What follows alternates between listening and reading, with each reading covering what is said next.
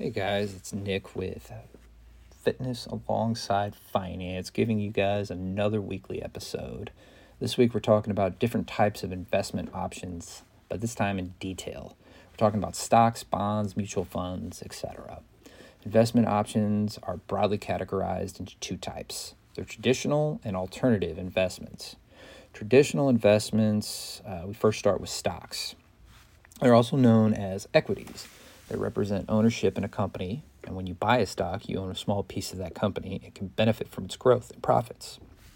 Stocks are considered a high-risk, high-return investment, but something to keep in mind is that not all, companies are a great place to invest in. It really just depends.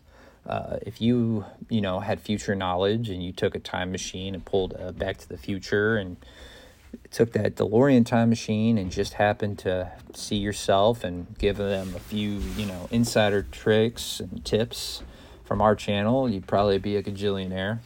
You'd probably have some funds in Apple or Google. And, well, let's just say if somebody's got a time machine, they should really help a boy out. But the second type of investment for traditional is bonds. They're a type of debt security. When you buy a bond, you're lending money to a company or government. In return, the issue of the bond promises to pay you back the principal plus interest, so you get what you pay and then some. Bonds are considered a lower risk, lower return investment compared to stocks, but it's something that you guys can give to your, little kid or just to someone that doesn't have a lot of money, and later in life they go and they trade it in and now they've got an additional $500. Always a good Christmas present or always a good birthday present. Just something to think about in the future.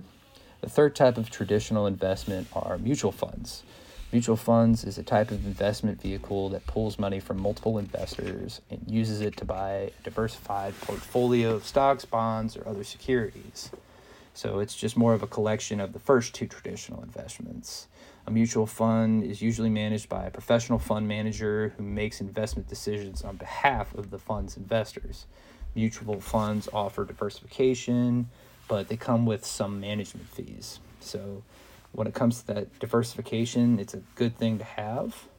The fourth type of traditional investment is the exchange traded funds, an ETF.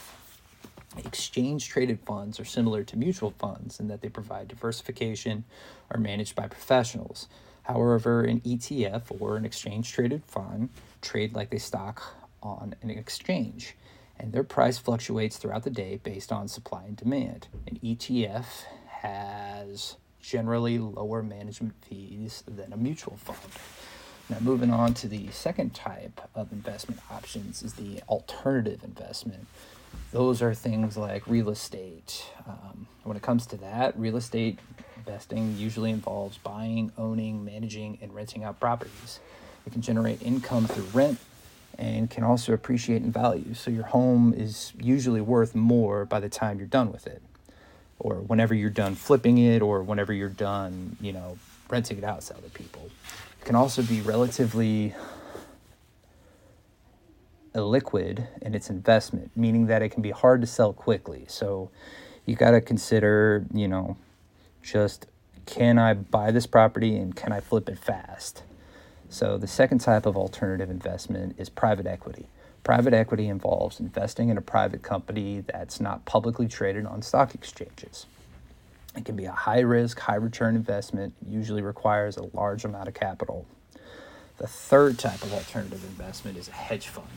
Hedge funds are an alternative investment that use a variety of strategies to generate returns. They're typically only open to an accredited investor and come with high fees and minimum investment requirements.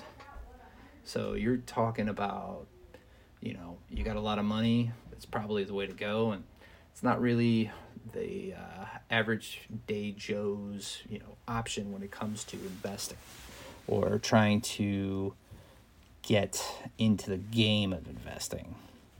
The fourth way is commodities. Commodities are physical goods such as gold, oil, or just general products. Investing in these products can provide, a way to get ahead and So you're looking at selling on Amazon, or, like I said earlier, gold. If you can get a lot of gold, you can get a lot of, money real fast. But investing in commodities can provide a hedge against inflation and offer diversification benefits. So again, it really just kind of depends on what you end up putting your money into, and it all depends on the commodity.